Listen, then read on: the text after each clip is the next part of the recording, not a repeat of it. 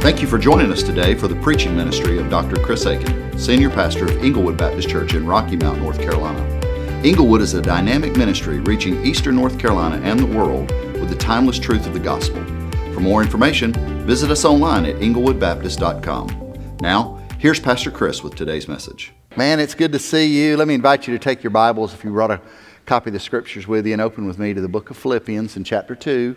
Philippians 2, we're going to begin in verse 19 this morning and go through the end of chapter 2. And hey, as you're turning there, would it embarrass you if I bragged on you for just a second? That wouldn't throw you off, would it? Some of you are like, yeah, brag, man, brag. And several weeks before Christmas, around Thanksgiving time frame, we rolled out to you a huge, audacious Christmas offering goal and said, man, we believe God's got us involved in 4 different key areas, and I really need you to dig deep. I really want you to give. And then we messed up the mailing, and it came late, and we thought, man, I don't know. And I didn't give you an update last week because I was waiting on the final pieces to come in from the Postal Service. Y'all know we've got this thing called COVID running around, right? So it changes everything. And here's the final tally as of this week. You've probably seen it on your email, but let me just give it to you. As we close out the offering against a goal of $150,000, you gave $171,000, $491.09. So praise the Lord. Thank you for that. The fully funded all of those areas of ministry, our compassion ministry, how we're going to touch real physical needs in our city and across our congregation, how we're going to bring the City of Refuge vision, bring the first phase of that, get it cranking across the street, how we're going to be able to continue to support our global partners and in their work. Hey, you may not be able to, I may not be able to travel to South Asia, but we've got partnerships that we've been cultivating for years of people that we've been working alongside of who are still stepping into villages, are still taking food bags, are still meeting real physical needs and doing it with the gospel. And this week, if you're following any of that, this week we saw, I think, 7 people baptized in one guy's field this past week. Just folks that have given their life to Christ because Christ followers gave sacrificially to bring the gospel to them. So that's what you're giving to. And to take that 4th area and say, to trust me when I say to you, we don't know what city yet, but we know God's going to give us a city and a church planter and allow us to come alongside the next preaching point to a city somewhere that right now is underserved with the gospel, doesn't have representation of the church, and we're going to be part of the ground floor of placing a church there so that Jesus' name is magnified among people. You gave to that, and I'm so grateful to you. I can't tell you how overwhelmed I am at just how generous you are in your giving. So thank you for being who you are. Thank you for digging deep. Thank you for reaching and helping us be able to hit that goal. This is our goal, and God's allowed us together to be able to reach that and exceed it, and I'm grateful for you. Now, as we look at this, the book of Philippians in chapter 2, some people may ask the question, Chris, is this not a weird passage of Scripture in a weird spot in the book of Philippians? And the answer would be, probably. It is odd. It certainly comes out strange. We've just come to the first part of chapter 2 with this Christological hymn. And in chapter 3, we step into the application and Paul really talking about because of who Christ is, here's how I've lived out, here's what I treasure, here's what I value. And sandwiched right between there is an email he got from Expedia.com on travel plans of Epaphroditus and Timothy and the church at Philippi. It looks odd. Scholars have looked at that and said, I don't know what he was thinking. It doesn't make sense. It seems out of place, yet it's not. In fact, now there's no footnotes. I can't flip to page 171 and see footnote number 3. God says, here's why I put that in there. But I can deduce some things and try to come up with, why do you think that's there? And here's what Chris Aiken thinks. By the way, it's worth everything you paid for it at the door. Here's what Chris Aiken thinks. I think this is specifically and intentionally included as a reminder that no one fulfills their God-ordained purpose alone. You can't do it by yourself. You're stuck with one another. We're stuck together. If you're to fulfill what God created you for, you must do it together. We must do it together. Jody and I recently started watching a series on Disney Plus. I just got it. I figured out there's a Disney Plus channel. It's amazing. I know y'all are like, you're so behind the times. It's the story of my life. Ask my children. But we just started watching this here. We watched the greatest movie ever. We watched Safety, about the greatest football team ever. It's a great recruiting film. If you've not seen it, you should. You'll throw all your other stuff away and I'll go get orange. But anyway, there's this movie Safety. And then we went to this series called Mandalorian. You've seen it. Some of you have seen it. And Mandalorian is like Star Wars set in Texas. I mean, it's kind of got a Western vibe to it, a sort of a Western feel. You've got a bounty hunter out there who gets his mark, and then he traipses across the desert, partner, and starts looking for bad guys and brings them in. He's a desperado. He's all by himself. He's kind of a loner in a way. Occasionally he has to have a partner, but usually likes to be by himself. He's the quintessential independent kind of guy in what he does. As I've watched that, I've thought, a lot of Christians like the idea of being Mandalorians. Particularly where we're from, they prefer to operate independently of others. Now, not you, of course, not us. I mean, we're here. But I'm talking about everybody else. See, nobody'd say that, but when they're in community, they like to keep community about this close. Know my name, know where I am, but don't know everything about me. I don't want y'all up in my business. And I don't want to be in your business. Don't tell me everything that's going on. Just let's just keep it on this level right here. Don't go deep with it. That would be uncomfortable for us. We don't want to get involved in each other this way. Just kind of keep it up here at the surface. If we can't just all be desperados, then this is as close as we want to get. We want to be affiliated, but not necessarily accountable. And I think that's why Paul slips this in to remind us, yes, the Christology that we look at in the first part of the chapter, and yes, the application that you see as it follows, but I want you to remember, you'll never experience this, which is an outworking of this, if you try to do it by yourself. You must do it in partnership. And I think that's what he's trying to let us know here as we look at it. You can't do it alone because, hey, listen, there are no Mandalorian Christians. Furthermore, we'll find out and see today that there's great joy that's available to us and is God's desire for us as it relates to our partnership and relationship with one another if we'll embrace God's design. Let me show it to you. We're in Philippians 2. We're going to begin in verse 19. And let me invite you, if you're able, to stand with me in honor of the reading of the Word of God. Philippians 2 and verse 19. But I hope in the Lord Jesus to send Timothy to you shortly, so that I also may be encouraged when I learn of your condition. For I have no one else of kindred spirit who will genuinely be concerned for your welfare. For they all seek after their own interests, not those of Christ Jesus. But you know of his proven worth, that he served with me in the furtherance of the gospel like a child serving his father. Therefore, I hope to send him immediately as soon as I see how things go with me. And I trust in the Lord that I myself also will be coming shortly. But I thought it necessary to send to you Epaphroditus, my brother and fellow worker and fellow soldier, who is also your messenger and minister to my need, because he was longing for you all and was distressed because you had heard that he was sick. For indeed he was sick to the point of death, but God had mercy on him, and not on him only, but also on me, so that I would not have sorrow upon sorrow. Therefore, I have sent him all the more eagerly, so that when you see him again, you may rejoice, and I may be less concerned about you. Receive him then in the Lord with all joy, and hold men like him in high regard, because he came close to death for the work of Christ, risking his life to complete what was deficient in your service to me. Paul's right there.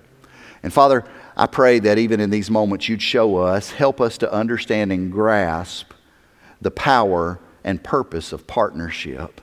And then I pray, God, that recognizing that and the benefit of it, there'd be folks in here today who'd make commitments to partner together. And then, Lord, I pray you'd be glorified in that. Would you teach us what it means that no one goes it alone?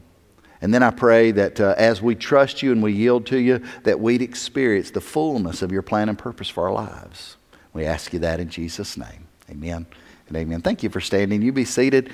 God bless you. Hey, listen, if you're following along or you want to follow along on the notes, I'm going to show you 3 observations from this message that's entitled simply, No One Goes It Alone. No one goes it alone. Now, if you don't have the app where you would get that outline or something of that nature, but you still want the notes, you can get that if you'll text the word notes, plural, notes to the number that you see on the screen. We'll send you a link. It'll come directly to your device, and then you can follow along with a little fill-in-the-blank outline there. Or you can go straight up old school. Break out some paper and a pencil or some mascara and get after it. All right? You can just follow along. But hey, be warned, I'm 3.5 cups of coffee ahead of you today, so I'm going to speak at that speed. All right? Just so you know.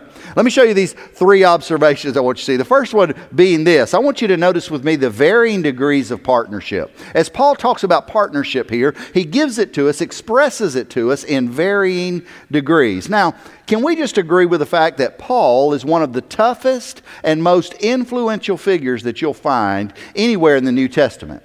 Paul went from being a zealous opponent to a persecuted ambassador of the kingdom. When Christ converted him on Damascus Road in Acts chapter 9, Paul went from being a guy who was breathing murders and threats against the brethren with arrest warrants in order to bring them in and throw them in jail. He went from that to being a powerful evangelist who God used to suffer persecution, to experience beatings, to endure imprisonment, to experience social resistance. This guy went from being a persecutor to being persecuted. And God used him powerfully to win the lost and to plant churches and to preach Jesus. Yet, Paul, as tough as he was, did not do it alone.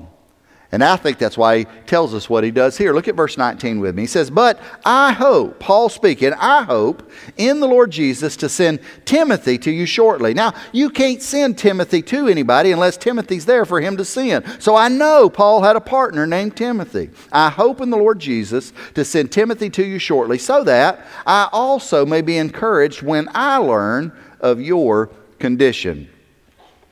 If you were to look at these relationships, Paul, who's speaking, also he tells us about Timothy, and then he goes on to tell us about others. And one of the ways to understand these varying degrees of relationship might be to look at it graphically as concentric circles of relationship. You've got Paul here. Paul is who he is. He's right there. He's the church planting, former persecutor, now persecuted individual. But he says, closest to me is this guy Timothy. Timothy's here, and Timothy is he's a close confidant. Paul goes on and tells us he's a kindred spirit of mine. He's one who when I cough, he says, "Excuse me." When I stub my toe, he says, "Ouch."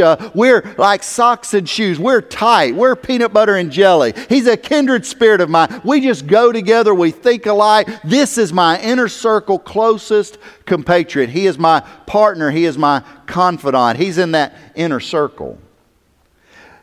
When Paul describes him, he describes him as a partner in shared proximity and intimacy.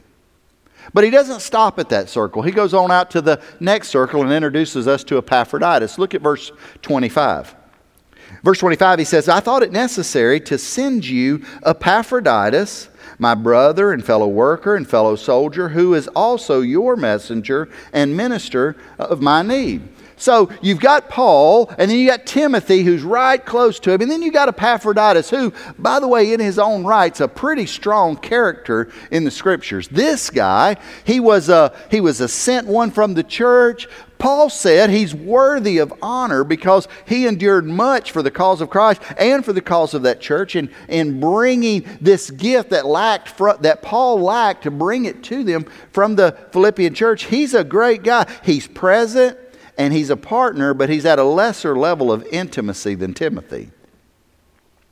And then Paul's writing to someone. He's not writing to Epaphroditus or Timothy. Those guys are with him. He's writing to the Philippian church. That would make up an outer circle. He's writing to this church right here, which is concerned about Paul. That's why they sent a gift. They're not only concerned about Paul, but they want to be an encouragement to Paul. They're supporters of Paul, I believe, both in prayer and in physical provision. And they're all of these things. They love him, but they lack proximity or intimacy. They know him, they know who he is, but they're not close to him physically or geographically, or maybe as close emotionally as Timothy and Epaphroditus are, though they care for him. Now, as you look at the circles like this, you may be asking yourself, hey, listen, if I'm putting together a team, which of these guys is most important? Is it the inner circle guy, Timothy, or is it this partner and fellow worker and fellow soldier? Or is it these supporters, encouragers that pray for you and sympathy? Which of those is the most important partnership? And the Englewood answer is yes. They're all important, every single one of them in their own way uniquely, but they all don't fulfill the same role. There are different roles of relationship or partnership. That's who is in Paul's story. But you know who's not there? You don't see a ring for Mandalorian Christians, do you? Well, there's not a ring for individuals. If they were, they wouldn't be in a ring. They'd be out here, riding little motor scooters that hovered across the desert all by themselves, out here and singing Desperado as they went all by themselves. You also don't see the culture. You don't see the city of Philippi or the Philippi government, or you don't see the Roman. Well, why aren't they partners with Paul? Because they're not going the same direction. They're not even on the same mission. Do you know I've met folks that get discouraged when they find out, the people of our government just aren't for the same thing the churches are. Duh. I mean, honestly, how would you expect them to be? And yet, sometimes people of the faith will despair if they can't get in partnership with them. And to find out the only way you can get in partnership with them is to change the direction you're going and start going the direction they're going. Because you can't hook two mules to a plow if they're headed north and south opposite from one another. And yet some people say, man, we've got to get the culture on board. No, we got to change the culture. You can't get the culture on board. It don't like you. But I want to be like Chris. I'm codependent. I need affirmation. I'm a people pleaser, Chris. And because of that, I've got to get the world to like me. You're going to be really sad for a really, really long time. Because John 15, verse 19, Jesus said, if you were of the world would love its own. But because you're not of the world, and I chose you out of the world, catch this now, because of this, the world hates you. You hated person. Some of you are just heartbroken now. You just figured it out. You're like, well, I don't want to be hated. I want to make them like me. Maybe if I take them a box of candy or something of that nature. They're not going to like you because of who you're with. Not because of who you are, but because of who you're with. Because of who you're with is the opposite of where they're going. They don't want anything to do with you. Quit trying to make them come be like you and do what you want to do until they get changed. See, these different levels of relationship, there is a church, there is a group of supporters, there is someone who's got the vision, but they may not be as intimate as others. There are intimate relationships, but none of those involve people who are headed the opposite direction. It doesn't mean that we separate from the world or that we ignore the world. It means, though, that we do not delude ourselves into thinking that there is a necessity to partner with the world. You mean we're not supposed to pull out of the world? Paul said that would be goofy. He didn't use those words. Here's the words he used. 1 Corinthians 5 and verses 9 and 10. He said, I wrote in my letter not to associate with immoral people. I did not at all mean with the immoral people of the world, or with the covetous, or the swindlers, or with idolaters, for then you'd have to go out of the world. Paul said, I want you to hang out with people who are going the wrong direction, but not so you change direction, or not deluded that they're going to suddenly go your direction, but that they can become Christ followers. And if their heart gets right, then the direction they go will follow. That's what he said. He said, if you're going to not hang out with immoral people, don't hang out with immoral people who have Jesus bumper stickers. The ones that show up on Sunday morning and say, oh, I'm with him, but on Monday, you couldn't get them to spell Jesus if you gave them the vowels. Are you understanding what I'm saying? He said that group of people, that's weird. The world doesn't understand that. They wave, oh man, I better watch out. They'll wave Jesus flags at the wrong time or in the wrong crowd and make folks think Jesus followers do some weird stuff. And he says you ought to abandon that stuff. Get away from that. But don't get away from weird people. Weird people need Jesus, and that's who I've called you to reach. That's the idea. Now listen, the varying degrees of relationship or partnerships seems a bit intuitive to us. You and I look at it and we'll go, well, duh, Chris, I mean, that's pretty obvious. It's obvious what you're saying. I mean, you get the Captain Obvious Award today because you said something that everybody already knows. Why did you take our time with that? Well, before we talk a little bit more about how to relate to them, let's talk about what some of them in those circles look like, some of the qualities. So let me show you that first. I want you to see not just the varying roles of partnership, but notice with me, secondly, the qualities of good partners. Paul saw fit to describe these guys to us so we could understand some things. Notice how he describes Timothy in the inner circle. Look at verse 20. He says, "For I have no one else of kindred spirit who will genuinely be concerned for your welfare." Paul describes him as a man of the same spirit as him, a man who thinks just like him, who gets it, whose heart is moved, whose passions are driven, everything about them, they're in synchronicity. They're together in all that they do. And he says, Timothy, he has the capacity to have genuine concern for the well-being of others. This guy he's a man who really understands others, and he doesn't just understand them, he cares about who they are and where they are. He said, we're tight, we're close in that way. And he says that's different than a lot of other people. He says, verse 21, all the others seek after their own interests and not those of Christ Jesus. In other words, Timothy is one who would pursue Christ's interests even over his own. Notice verse 22. But you know of his proven worth.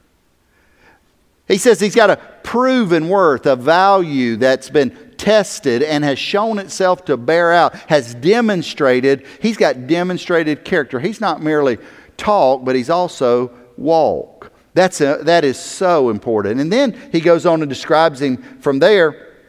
He says, he served with me in the furtherance of the gospel like a child serving his father.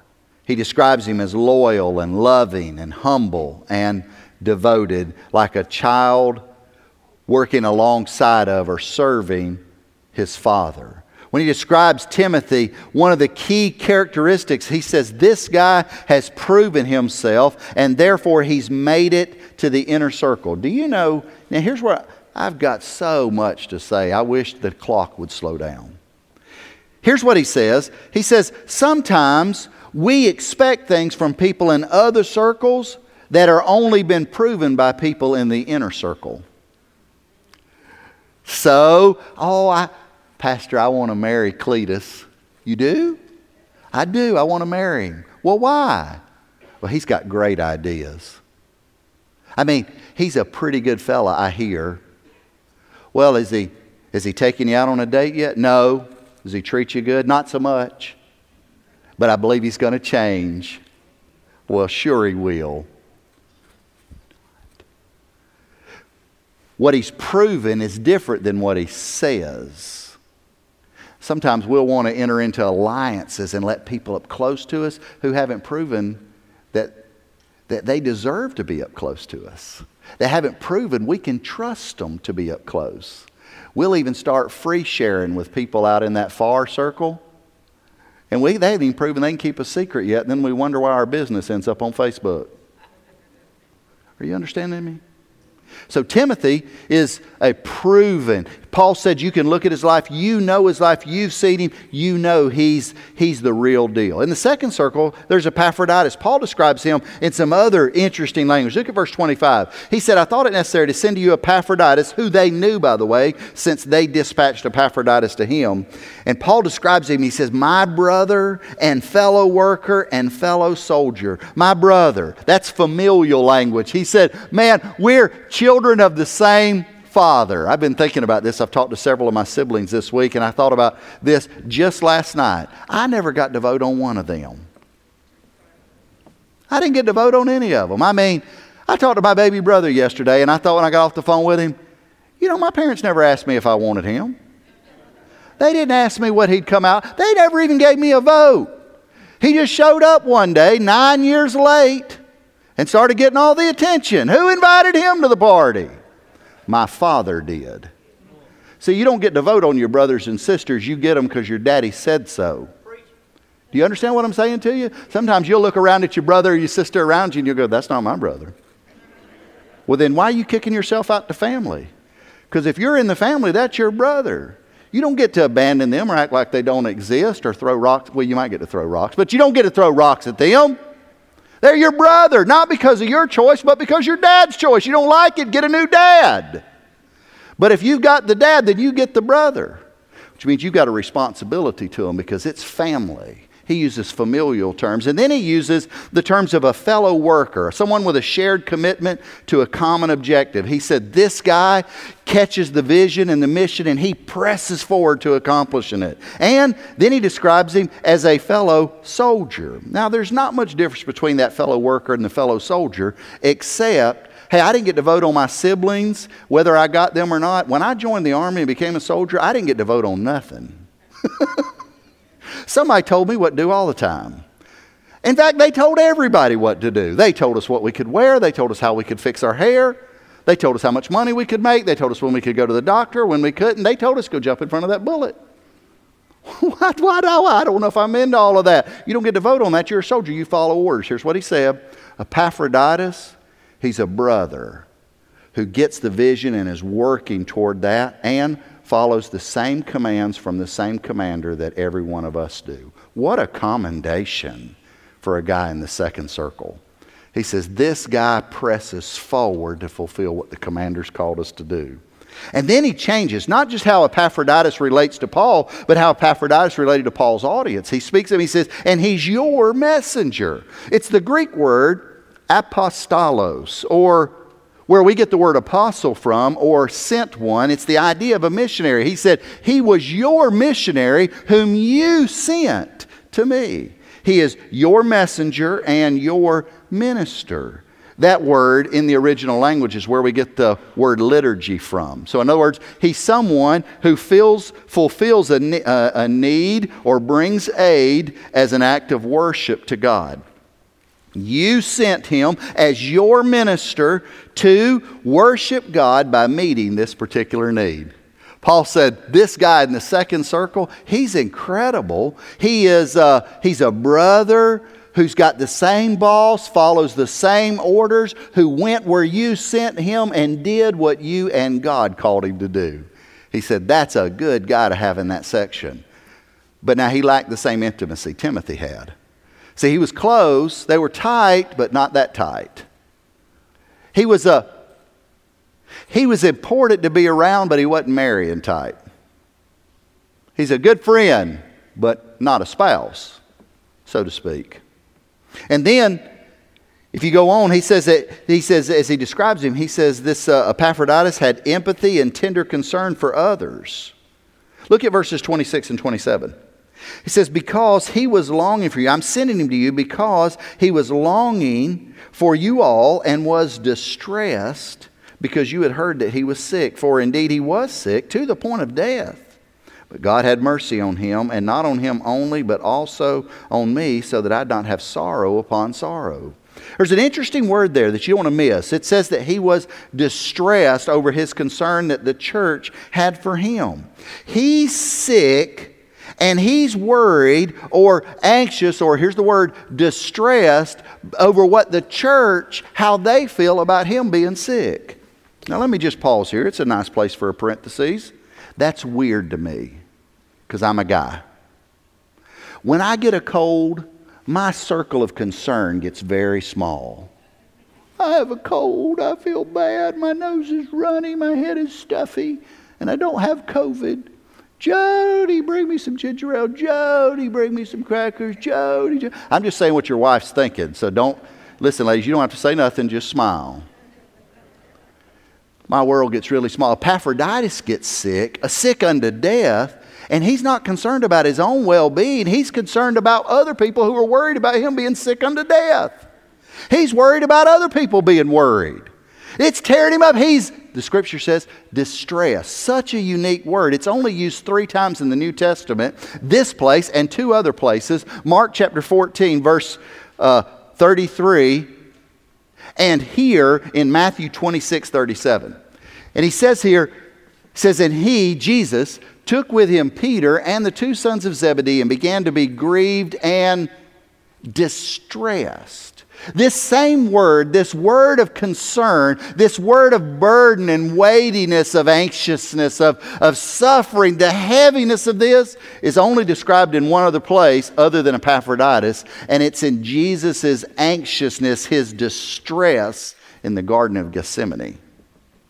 When he's in the garden, you know, the same night that he sweat great drops of blood, the night that he's about to be kissed by Judas and arrested and beaten, the eve of his crucifixion, he was distressed. Epaphroditus was distressed. Same word. Same idea. Epaphroditus didn't just feel bad wondering, man, I bless their hearts. They're going to be worried about me. He's grieved because he knows the church is going to be destroyed over him. It speaks of being deeply troubled or despondent. It speaks, if you will, of his concern for the church in their concern for his condition. And then you've got in the outer circle, you've got the Philippian church. Now, the Philippian church we have to kind of draw from a little bit because Paul's writing to them. Here's what we know about the Philippian church, their characteristics. They were a concerned church. They were concerned with what was going on. They were concerned. They were aware. They heard Paul had a need, and they immediately rallied to meet the need. They were concerned. They acted sacrificially. They gave of themselves, gave sacrificially in order for Paul's needs to be met, not only in physical provision, but also in sending one of their leaders, Epaphroditus, to carry it. They sacrificed to meet the need. And then thirdly, they actively interceded. Now, that's not explicit in the text. It doesn't say, and the church prayed for him. But I'm going to tell you, the church prayed for him.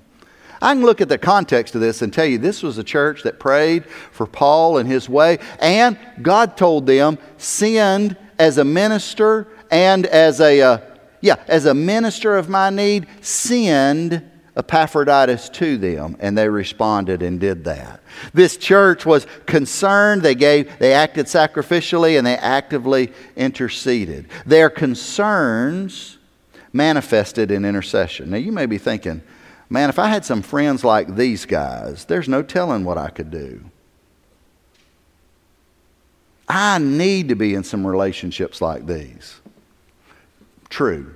And as we look at this final observation, I want you to see, I think Paul will give us some insights on how we can gain partners like this. So notice with me, first of all, not the varying roles of partnership or the qualities of good partners, but look, thirdly, at the mutuality of partnership.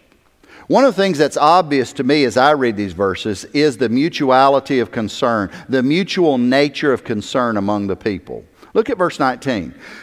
I hope, Paul says, in the Lord Jesus, to send Timothy to you shortly so that I may be encouraged when I learn of your condition. Paul says, I'm discouraged, I'm concerned, and I want Timothy to come to you so he can come back and send word, and I'll be encouraged knowing that you're okay. Paul's concerned about the church. Well, why is he concerned? Didn't they already send an offering? Yeah, but it wasn't what they could do for him. It was them that he was concerned with. See, sometimes we'll get involved in relationships, but we get into them for what they can do for us. That's not what Paul says here. He says he was concerned about the church, not for what they could do for him, but for who they were. Man, if we're going to have relationships and partnerships, we got to be interested in people, not in people's proceeds or what people can do. Do you understand? Now listen, that's not true in the world. In the world, it's about what can you do for me. But in the people of God, in the family of God, in the church of God, it's about the people who do. Paul's concerned for them, so he's going to send Timothy so he can learn of them. That tells us or reminds us, well, look at this statement. It says to us that real partnerships are two-way streets of mutual concern, mutual commitment, and mutual sacrifice.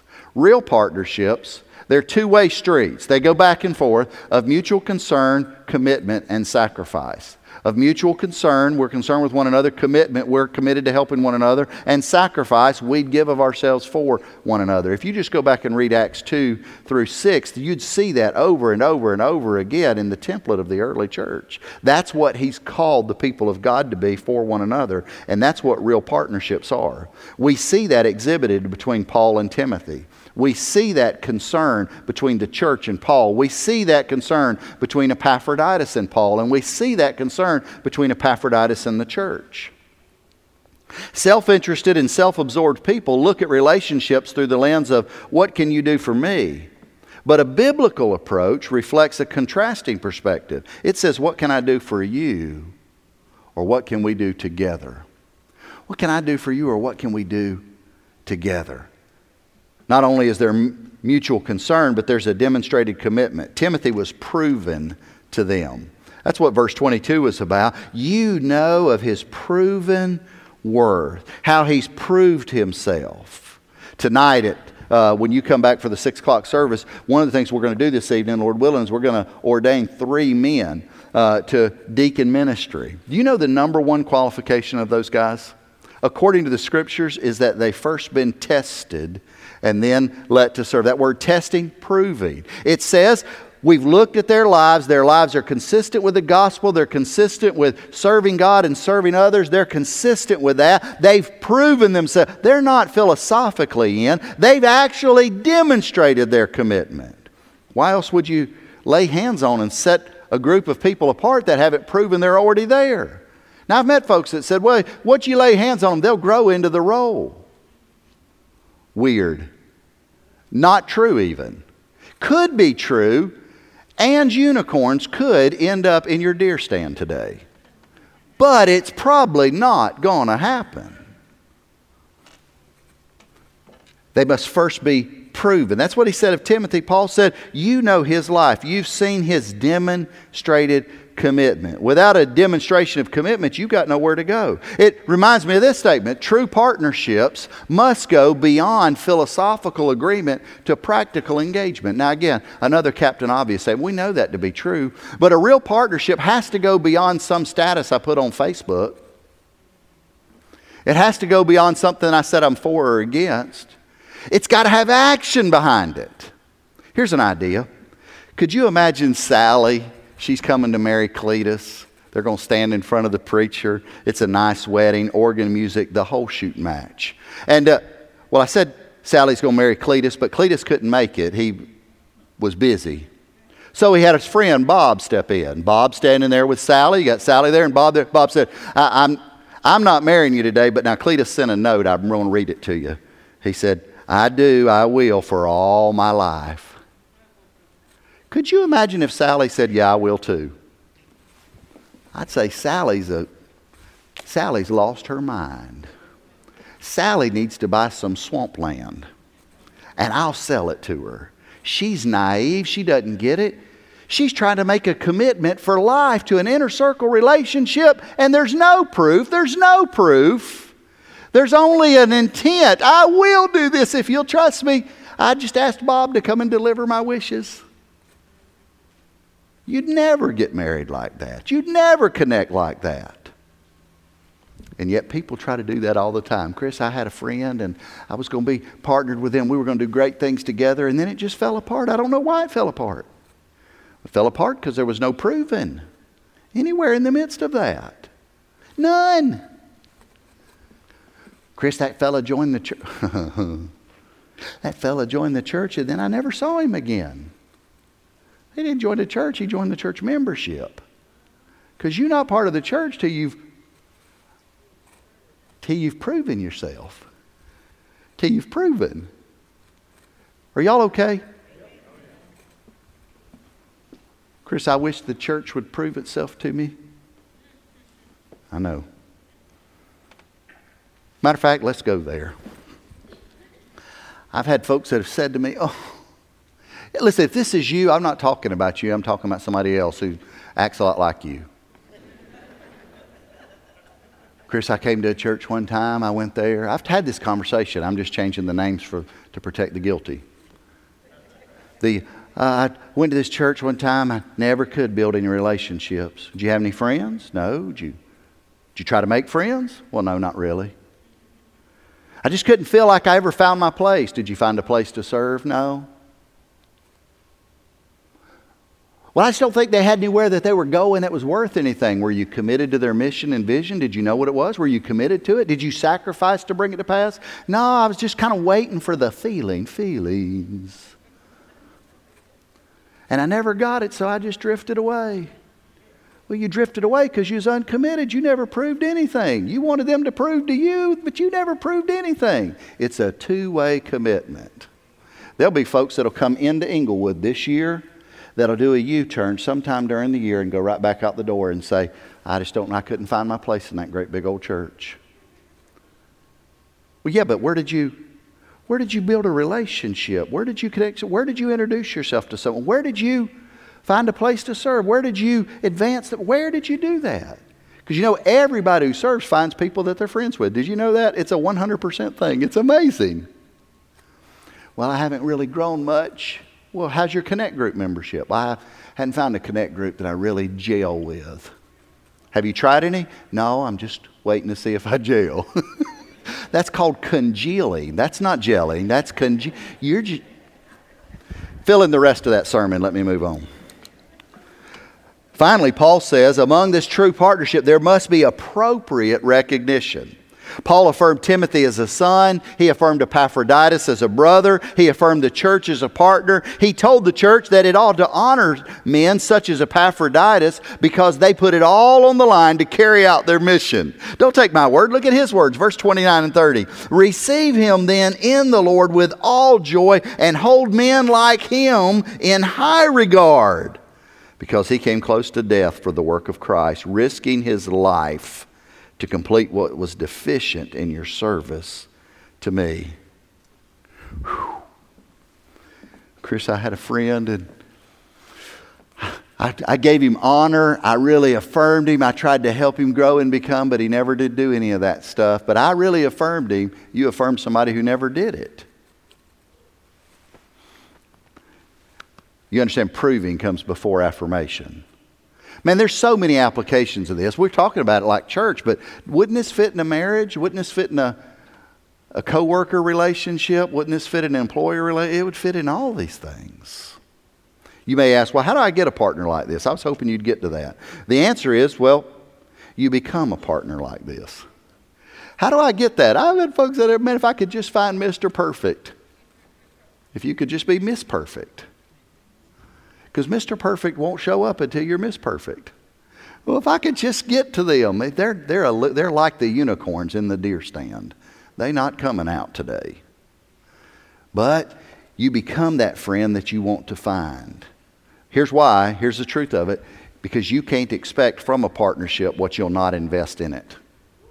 You can't expect from something what you'll not put into it. You can't expect from a partnership what you'll not invest in it. Man, that's true. That's true for church. That's true for a marriage. That's true in every area that I can think of in life. Well, why would I want to go through trouble like that?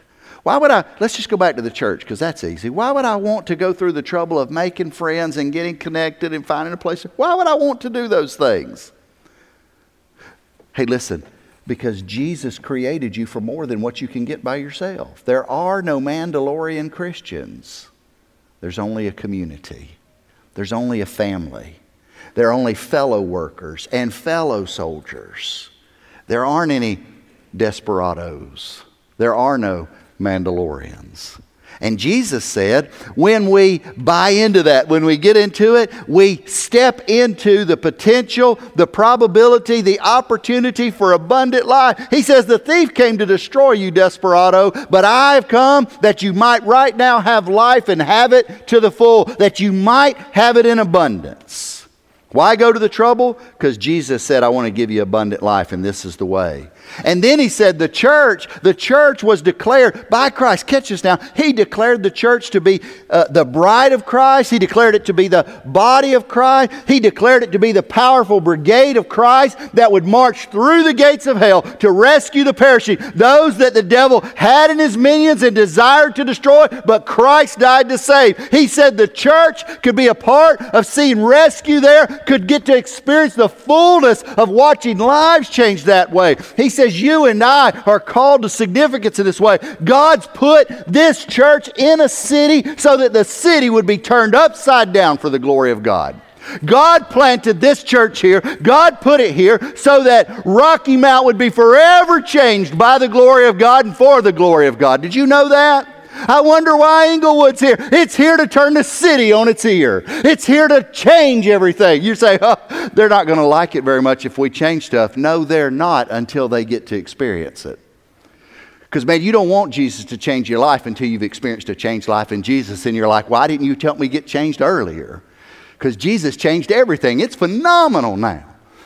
Yeah, but Chris, we're supposed to let folks live and just go through life and do what they want to do and just not get involved in that. Listen to me very carefully. If you're in this room or if you're in another room, if you're on the outside of Inglewood looking in, listen to me for just a second.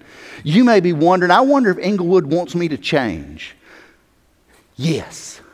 Yes, I do. Yes, we do. We want you to change. I want you to stop living as though you know the best way and to trust that there is one who knows the greatest way, who created you for His purpose and for His glory, and He wants you to change so that He can help you experience a fullness of life, and you can't get it any other way. I want to see you change. I want to see your neighbor change. I want to see your household change. I want to see your city change. I want to see the region change. I want the state of North Carolina to be flipped on its ear for the glory of God. I want the United States of America to be turned upside down for the glory of God. I want it all to change. I want unreached, unengaged people groups to be wiped off the map and for all of them to give praise, honor, and glory to God. And He's called me and He's called you. He's called us to make that happen. And He's empowered us. And He said, if you will do it together in partnership, God can use you to turn the world upside down. Wouldn't be the first time. That's what He said about the New Testament church. He says, these men have turned the world upside down. Praise God if He'd give us a chance to turn the world upside down. I'm hoping every one of you brothers who are members of law enforcement and members of Inglewood, I'm hoping for the day that you're sitting around like Andy and Barney in a jail that's empty, waiting on maybe one bad guy to come in because there's nothing for you to do because everybody's pursuing the will of God. Do you want to be a part of something like that in your life? I just don't think it's possible, Chris. With men, it's impossible, but with God, all things are possible. And He's called you and He's called me. He's called us to be a part of that so we can do it together, if we would.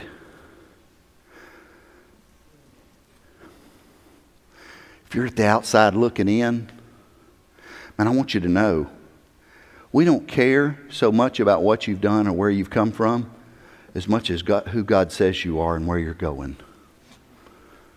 And if you're looking for a family like that, let us be your family. Because the Father picked you. And because you were willing.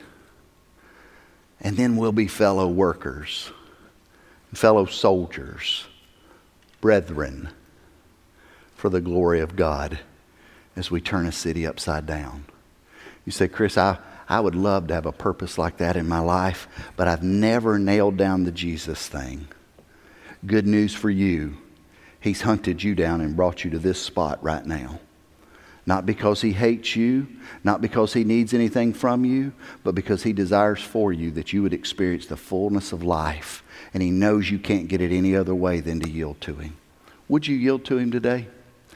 When I first realized in my life that I was in that spot, a pastor explained to me and prayed with me a prayer where I told Jesus, I'm sorry for being a rebel, and I said I'd follow you. And you know, on that day, He turned my world upside down. And He said, if you'll follow me, we'll turn the world upside down together.